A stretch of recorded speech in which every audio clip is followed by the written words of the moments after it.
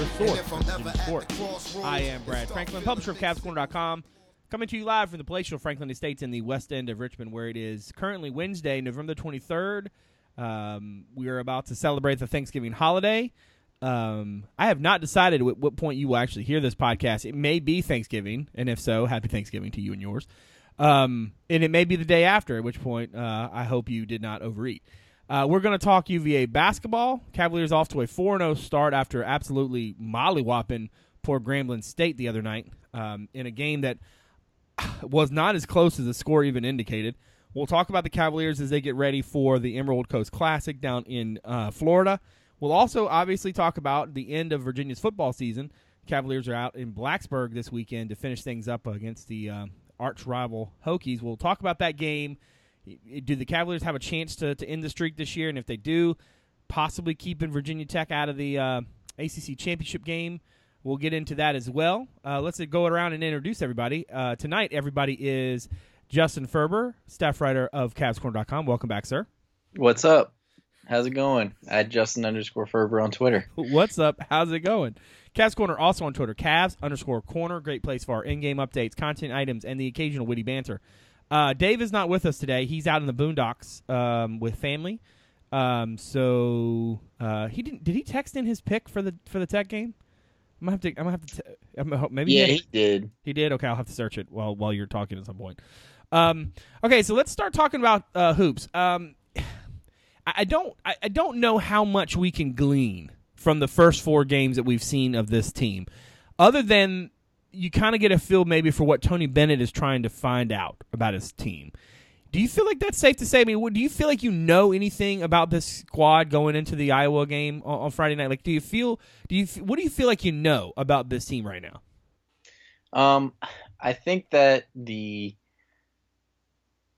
thing that we know from what we've seen is there's a few people, a few positions that are basically locked up. Like London Perantis is a starter. There's no doubt about that.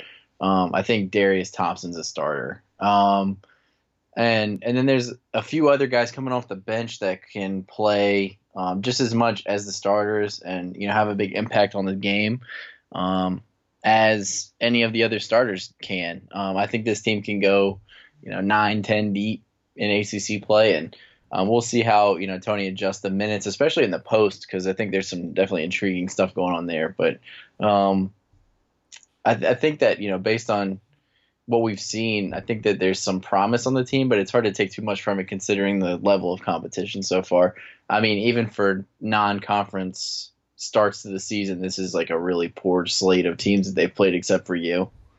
Yeah, I mean that's kind of where I am. Look, I think there's some people who, especially on the message board, folks who are a little bit worried about the post, and with Austin Nichols now having been kicked out of the program, I think that's a fair concern. I don't know if I go quite as far as to the place where I say, okay, it's a glaring hole. Virginia's not going to be nearly as good. I think that. It's fair. I think it's fair to say that this was a team that you thought might have Final Four aspirations, right? If certain things fell into place. One was that the returning guys had stepped up and improved. I think through the first few games we can kind of see just from some mechanical stuff and kind of the way things are kind of lining up in terms of the rotation that there are some players. I mean, I think Darius Thompson, Mario Shayak certainly look better. I think Jack Salt looks like a much more serviceable big man than you may have expected in the past. But you also had to assume that not only would Nichols play, but that he would play up to his potential. And I think that's the thing that's been tripping me up a little bit, is that people seem to be assuming in lamenting Virginia's lack of an Austin Nichols, assuming that he was going to be full tilt, fully bought in, completely reaching his potential Austin Nichols, not just the dude who was having some trouble getting into the rotation even before he got himself in the doghouse.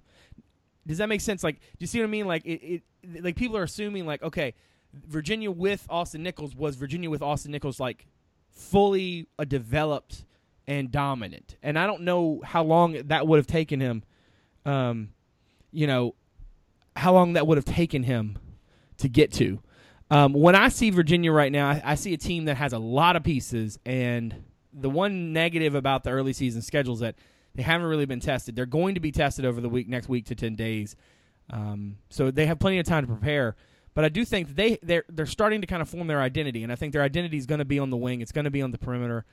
And in some nights it's going to be getting enough out of the post offensively. But to me, they're still going to play very good post defense, and I think that's going to be just as important. I think losing Nichols, you lose that scoring punch, but I feel like in terms of the defense, I feel like they're going to be fine. The unknown right now to me in answering this question is Mamadi Diakite. Because, look, let me tell you what. When I talk to people about Mamadi, it was always like crazy athletic, still coming along, going to need to bring him along slowly. The dude I'm watching in these first few games, just on potential, you can see it. And I don't think it's going to be that long until he kind of starts to scratch that surface a little bit. What have you thought about his game so far, and what do you feel? How do you feel like Virginia should use him over the next, let's say, week to 10 days? Do you feel like he should continue to get more minutes, or do you think that bringing him along a little slower now they're going to pay some real competition is the better idea?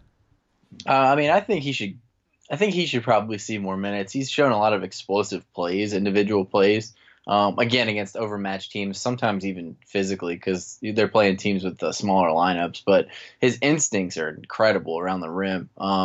Especially, I was really taken aback that Yale game was the first time I've gotten to see the team in person this season, and I thought his instincts around the rim and just his feel for the defensive side of the ball in this defense is pretty incredible, considering how raw he still kind of is as a basketball player. I would still try to work him in and see what happens. And I mean, you might find out down the road that he's not quite as developed as he's appeared in spots because, it's just a small sample size and maybe they have to back off a little bit in ACC play, but I think they're going to need him. Jack Salt's biggest weakness is foul trouble, so I think that they're still going to need some depth in the post. And I think Reuter and Diakite can definitely step up and fill that void if needed. And obviously his potential is through the roof, so we'll just have to see, if he's able to do that against better teams over the next few days, and whether or not he's going to see a significant increase in his playing time, going forward into the later half of the season. Yeah, because I kind of thought like there were a couple times against Grambling State where Virginia gave up easy baskets because a guy slipped the screen and Diakite didn't rotate back. You know what I'm saying? Like, but those are things you can teach. That one last night he blocked like behind him. I'm still not entirely sure how that happened. Yeah, that was just a great. That's what I mean. His instincts are just fantastic. I think that's going to be. Now I will say this though.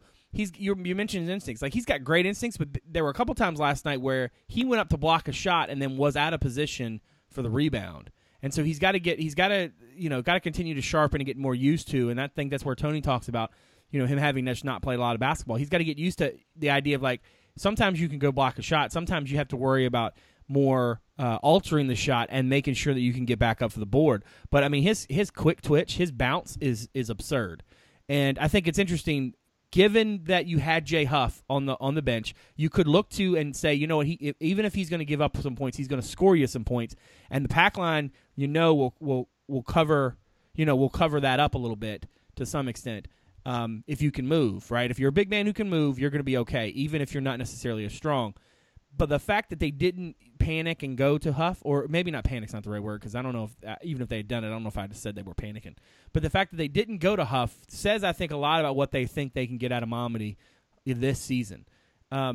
If the post is straight, if the post is pure, they're going to be very, very good. And even if it's subpar, they're still going to be very, very good. I still expect this as a team that will be in the fight in the ACC. Maybe it's not a team that I think people are going to expect to get a 1 seed. Maybe as it was if Nichols is at his full potential. But I still think this is a very talented team. I'm really curious to see what it's like when they don't have a 30-point lead. You know what I'm saying? And teams aren't, they're not going on 25-2 runs, and teams are playing them a little tighter. What's that rotation look like? Because right now, basically, you're seeing everybody playing. I mean, according to KenPom last night, Justice Bartley and Trevon Gross were like go-to guys because of how much they were pulling. When the minutes aren't there to distribute, because you're in a tighter spot, how much does Tony go to does he stick with that 5? Does he? How long until he goes to Mariel and Kyle Guy on the floor together? Who to me, that's the bigger surprise. has been that the second unit has been as good this year so far as it has been. I just did not expect Kyle Guy to be so comfortable in this offense, and certainly not to be just letting it all kind of come to him and responding the way he has. What have you thought about his play so far? Oh yeah, he's been everything we thought he would be. My biggest impression has been how he's not forcing things. He's kind of picking the right spots. He's taking open jumpers, but he's still playing not unselfish basketball, getting the ball to the right guys in the right times, and he just seems like a part of the team. He's not trying to go out and be the guy that's going to be the team's primary scorer or anything like that. Obviously, he's coming off the bench, but I think he could develop into somebody that's a very dependable part of this team and somebody who ends up playing a lot of minutes at the 2 for sure. The thing about it, too, is I think we all expected his offense to be good. I think what we didn't expect was for him to be able to create as well. Look, what he did against Grambling State is what I expected, right? Spot-up shooter, going to be able to rip you up a little bit. But, even in the opener, his defensive comfort level was pretty significant. I think a lot of us, maybe myself included, sold him a little short when it came to defense. And, if he's continuing to play and develop at the level he's continuing to develop, I understand folks are nervous because Nichols is no longer on the roster. But, man, there aren't a lot of teams that are going to be able to play defense the way Virginia can play defense and also score or shoot the ball as well as some of these kids can when they're at their full potential. And I understand several of the guys have struggled. London has struggled. Devin struggled. Both Marielle and Darius seem to have kind of hit the ground running. Kyle clearly hit the ground running. This team can actually score a lot of points when it wants to. The question is whether you're going to be able to score against them. Now, having said that, how good do we think the defense really is? How much of the gaudy stats are just a complete lack of competition? It's hard to say that, right? Because Washington's got 5-star kids, and Yale goes out and beats them, right? Then you see what Grambling State did. Who did they play? They played somebody. Was it Providence? They played already, and I guess I want to get a gauge on just how crappy the competition has been before I say, well, the defensive juggernaut is because they're playing crappy teams. What's your feel on that? Do you feel like Virginia's been playing just really crappy teams, or do you feel like the defense is actually possibly really this good? I think it's a mixture of both. Obviously, I think Grambling State's kind of an outlier just because when I looked at their numbers, I even said in the preview that they were going to get killed. That team was one of the worst teams offensively in the country, so you can't take really much from that game at all. What they did against Yale, Yale's a good offensive team, and they, in the first half, I think I even texted you and said this team is good. I was really impressed with their sets, how they move the ball. They have some talented kids, even though they're missing one of their best players. And I think that UVA just completely put them in a chokehold.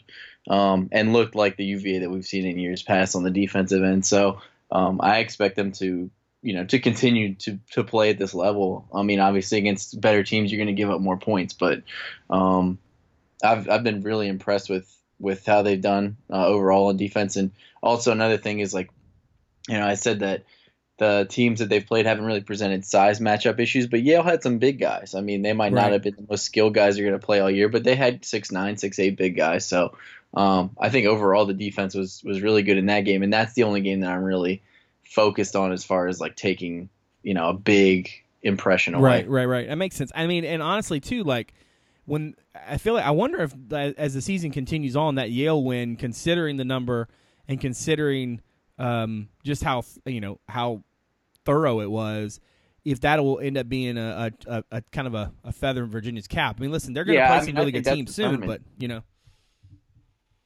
I think they're a tournament team.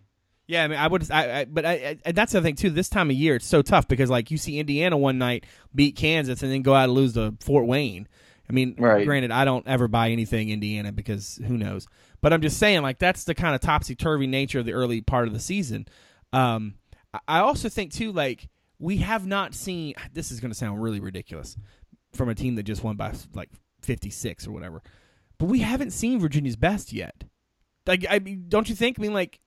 I just don't know because even the Yale game, right, where they, like you said, they put them in a chokehold, but they still weren't. They couldn't hit the broadside of a barn. Yeah, you know what I mean? That game, like on defense, they played really well. But after the game, I told another writer when we were heading down to the locker room or for the post game stuff anyway. I was like, they didn't play that well, and they still killed them. Yeah, that's exactly that's my point. Like this is a team that has played very well defensively, been had some good runs offensively, but they haven't put together anything close to a full game. I'm also curious as to the workload, what that's going to mean, because I mean, part of it is. You understand that older guys like Parantes, he doesn't need reps. He doesn't need to play, right? But what he could use is some rest at times, right? So that his mileage is not. I mean, the kid has played a lot of games, right, over his career. Taking some mileage off of his tires isn't a bad thing. But I do wonder if there's when a game gets tight, like a Friday night, it's a 4 or 5 point game, and these kids have to play consistently. I think we'll learn a lot about the Cavaliers. And honestly, as nice as it is to write a gamer that's basically all done by the time the horn sounds, and you're basically just going to find some spaces to put in some stats, right? They could really use a tight game or two, because realistically, they're not. Like the Grambling coach said last night. His kids probably got more out of that game than Virginia did. And the thing that he talked about, which I thought was really interesting, he said. You're just never going to see a team pass as well as Virginia passes. They'll pass the ball. It's like if they came down and said, we're going to pass the ball 12 times, and then we're going to take a shot. Like, good luck keeping up with it. And he's like, and the shot clock winds down. Nobody panics. Like, they find the best shot. That's the thing that I'm curious, because part of me has always thought that Virginia couldn't take that step forward until they got aggressive. And then Syracuse happened. And I'm starting to think like, oh, well, maybe they need to be who they are, right? Don't worry about trying to be too aggressive. Continue to be who you are. Value the basketball. Continue to defend and run your offense. I'm really interested to see this team against Iowa. I'm really interested to see the game. I'm really interested to see. I think the most is West Virginia, just because I want to see like how good is that? Are the guards like are they ready to really be the go-to portion of this roster the way it kind of appears that they are. And I think there's some really challenging games obviously early in ACC play too. So the next month is going to be, I think, going to be very interesting. Of course, they do take that break for exams. Any other thoughts on Hoops before we switch over to what I'm sure everybody is excited to talk about? No, yeah, I mean, I think we'll know a lot more after this weekend. They'll get some decent competition, and then heading into the Ohio State game and obviously West Virginia, we'll have a much better idea where this team is. But I mean, nothing but encouraging stuff so far. So let's switch it over to old football.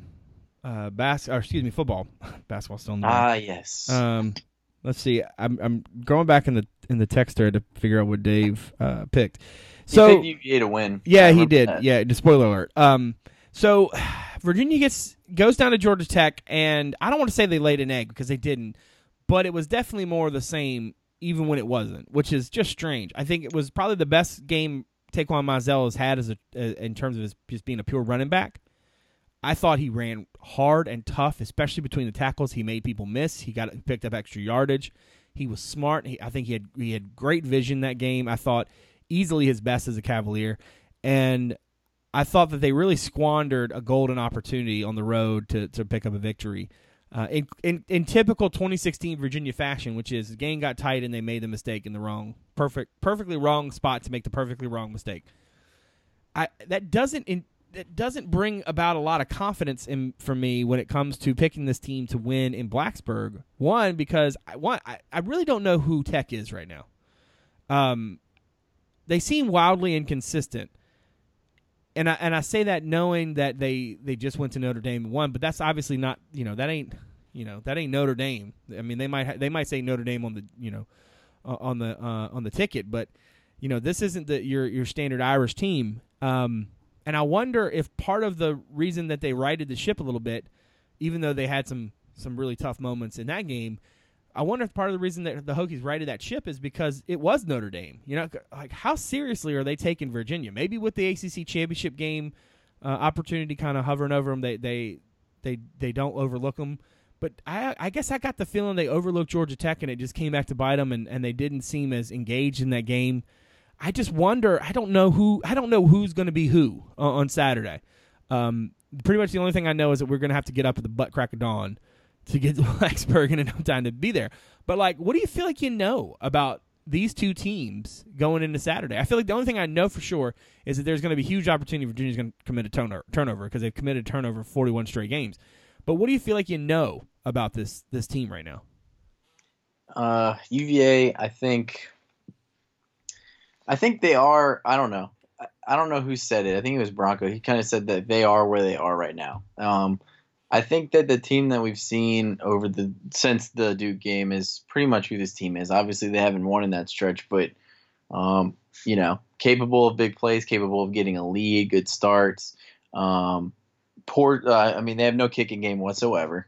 So that has to be fixed next year.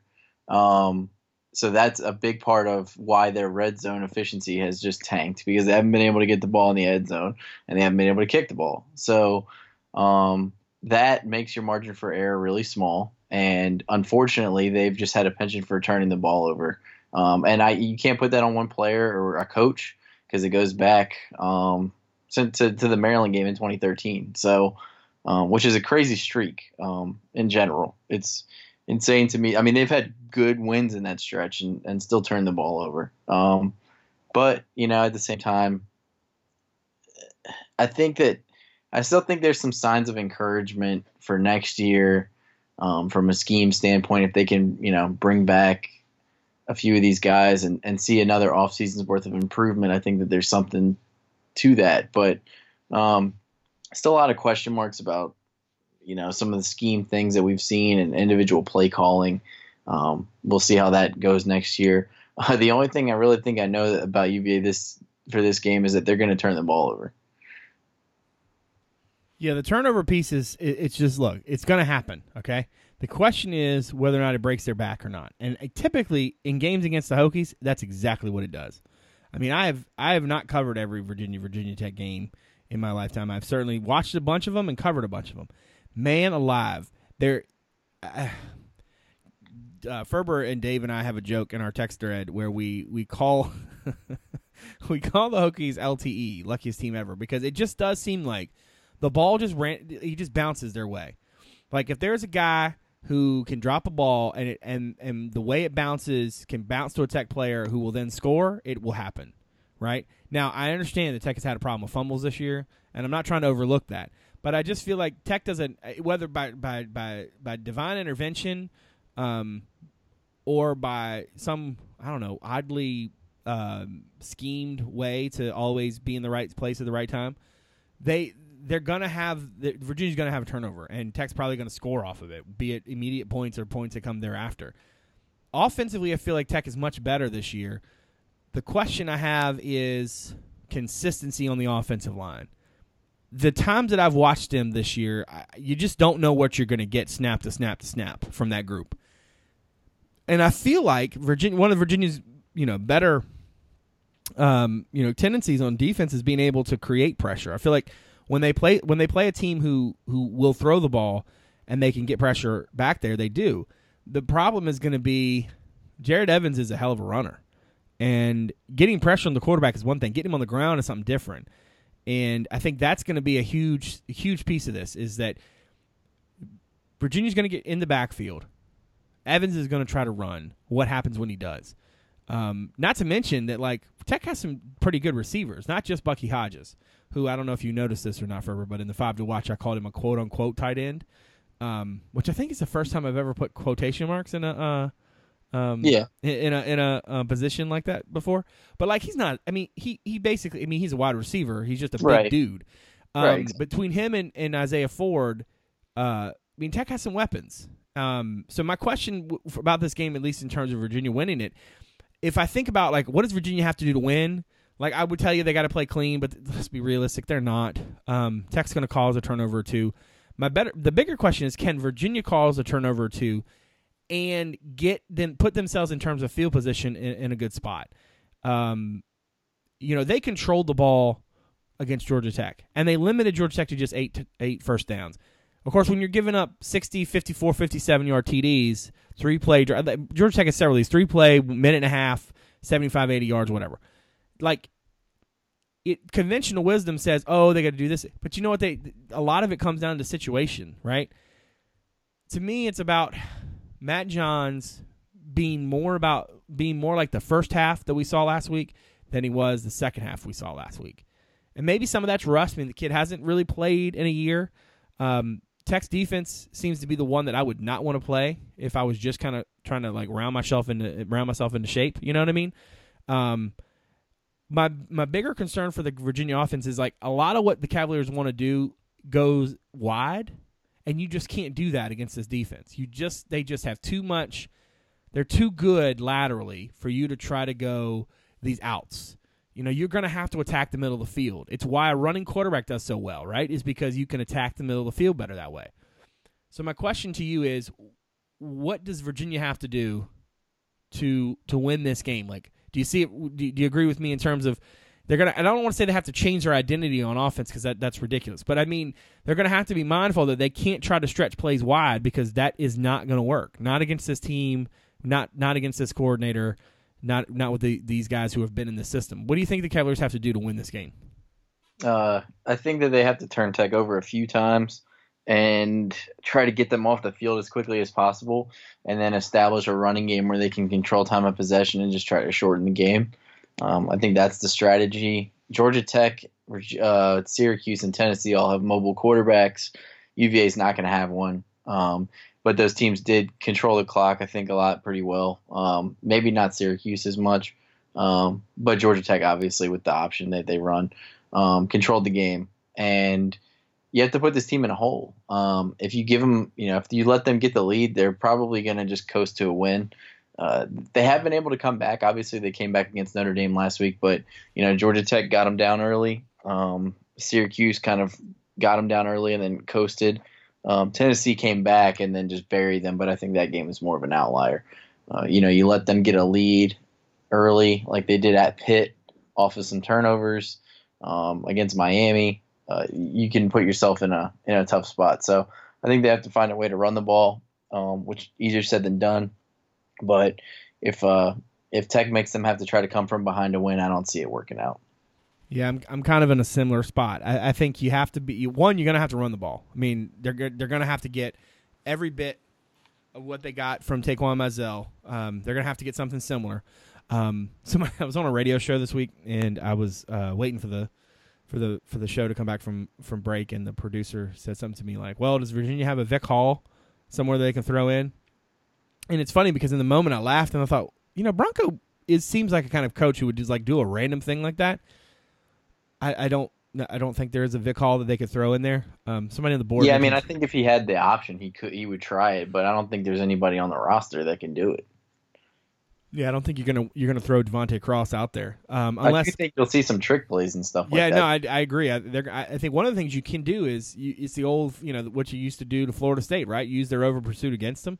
You gotta throw something out there for them to chew on, and that maybe this is the game they go back to Zacchaeus on the jet sweep, which continues to be the storyline that just baffles me. Is maybe he's just a whole lot more banged up than we think he is. But their inability to use Taquan Mizell and Zacchaeus together off of each other will be the question mark of 2016 as far as I'm concerned. Yeah, it seems like a lot of the stuff they do on offense or don't do is predicated on how they feel like they're getting, like the production they get from the line. Right. And it feels like everything is kind of schemed around. Right. I'll just say it. I think Coach Tujay and the offensive staff were put in a tough spot this year. Lack of depth, lack of talent overall. Right. And I think that's really everything that they do is predicated on minimizing that disadvantage.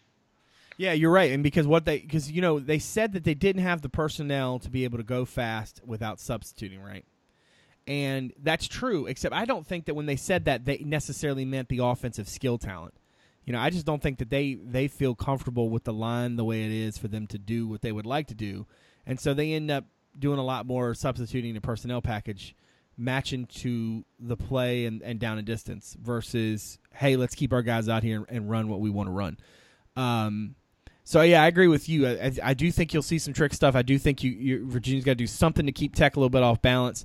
I'm curious to see, one, does Stroman play? And if he does, if he doesn't, what does that mean for the passing defense? Because I feel like Tech's gotten a lot of good pressure from Woody Barron, from Ricky Walker, who's kind of filled in for Nigel Williams at defensive tackle.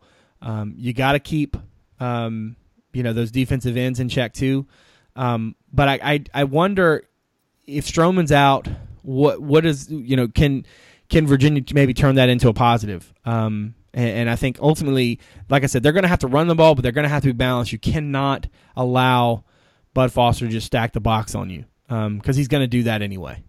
You're going to have to stretch the field, and that's one of the places where I'm a little worried about Johns being QB1 in this game, mainly because Ben Kirk might have pocket terrors. I mean, the kid struggles when it comes to awareness, but he's got an arm that can stretch the field. Of course, the problem is he's got to throw the thing, and sometimes it seems like that's his worst enemy.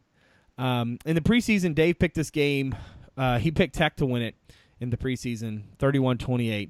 He flip-flopped to 35-31 Virginia, and I think I'll out his reason. He basically said that if this is the year that UVA beats Tech, he doesn't want to be the guy who picked Tech to beat them.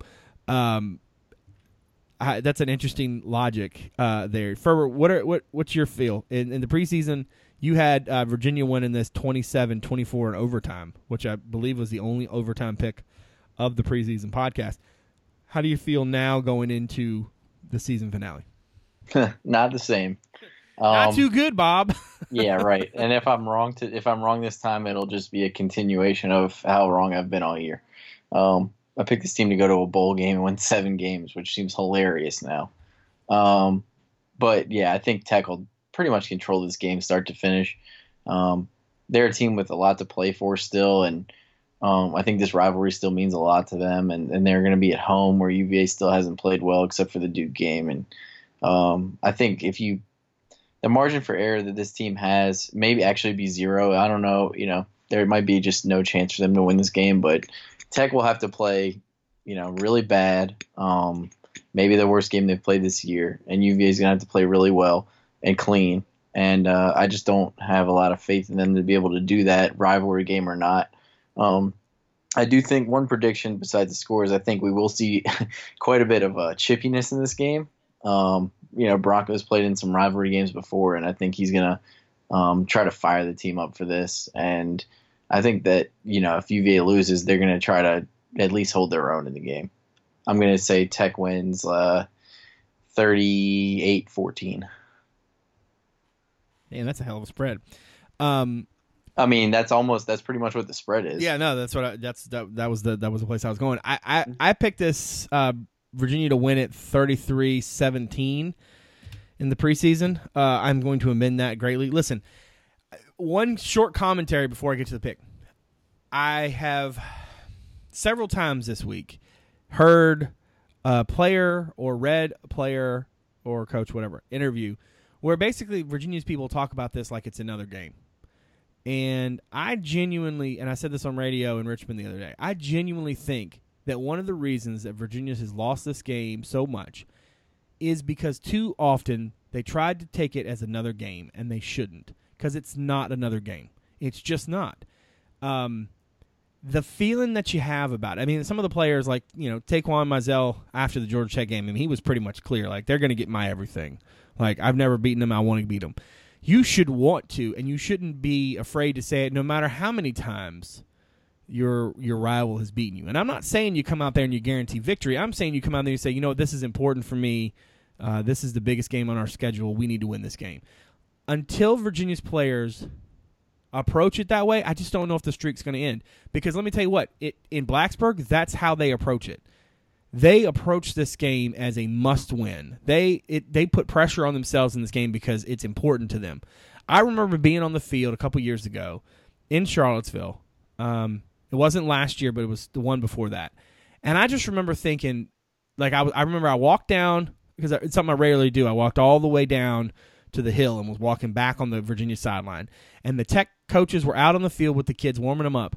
And, like, you would have thought, and I'm not trying to be facetious here or be hyperbolic. I mean, they were tuned up like they were going into battle. I mean, I have never seen coaches working players and talking to them and getting them fired up the way these coaches were. I mean, it was something I've never seen it in any sport at any level. Nope, not anything close. They were emotional. They were high energy. I mean, and everything you can describe. And to me, since that moment, I just don't think Virginia can crack this streak until the players take ownership of just what it means. And now I understand that for a lot of these kids, maybe they didn't grow up in Virginia loving UVA and hating Virginia Tech the way so many fans do. And I'm not saying they have to approach it the way fans do, but they do need to approach it from the standpoint of this is the biggest game on your schedule, and that's okay. You know what I'm saying? Like, it's almost like there's this like sports cliche-ness of it. Like, we just treat every game as another game and it's another opportunity. No, it's not. It's just not. It's not. It's just not. Ask these coaches when they go on the recruiting trail. Ask at players who have to take crap from play. I mean, like, nobody cares if you lost to Duke. Nobody cares. I mean, even to some extent, Carolina at this point. People care about this game, and it's a huge deal. And I think until Virginia's players embrace it that way, again, I don't think it changes the way they prepare. I don't think it changes much other than just your mindset on the game itself. I think in order for it to matter, in order for you to have success in something, I think it has to matter to you. And I know that these kids work hard. I'm not trying to say that they don't. I'm just saying that their mindset about this game, it's like it's almost like if you don't meet the energy level of your opponent, you're going to lose. Tech's going to bring that in this game. Virginia has to meet it. Now, like I said, short commentary. In terms of this one, I've been all over the place, honestly. I've gone back and forth. I'm a big believer that eventually it's going to happen, right? And we could pick it every year, and every year it gets more likely to happen because it hasn't happened in so long, right? I just don't know if this is the year. I don't feel good about where Virginia is right now offensively, and I think in order to beat Tech, you have to be in a better place offensively. They've actually gotten less mobile in some ways at quarterback, though admittedly Ben Kirk did not develop into anything remotely close to being a mobile quarterback. I go back and forth on it mainly because Tech doesn't necessarily have a real running game other than Gerard Evans, and Virginia seems to be hurt by, like you said, be hurt by teams that are balanced. Are they really going to be able to gash Virginia with the pass and just Evans on the ground? I think that one's a little harder for me to swallow. Mainly because I think you can do a lot of things with Micah Kaiser that maybe you can't do with other teams. But my bigger problem is I just don't know how Virginia wins this game if it can't score points, and I just don't see it. I have a lot of faith in Mizell. I think he'll be able to run the ball, but Bud Foster's going to stack that box, and he's going to dare you to beat him deep. And Virginia, I just don't think they have the guns right now to be able to do that. So I'm going to go with Virginia Tech to win this 31-24. I don't know how that field goal is going to happen, but maybe it will. Like I said, if this is another one of those games that if Virginia won it, it would not surprise me, wouldn't shock me, but I can't pick them to do it. I just can't tell you that it's going to happen. And I think that's that's probably where you are with this team this season.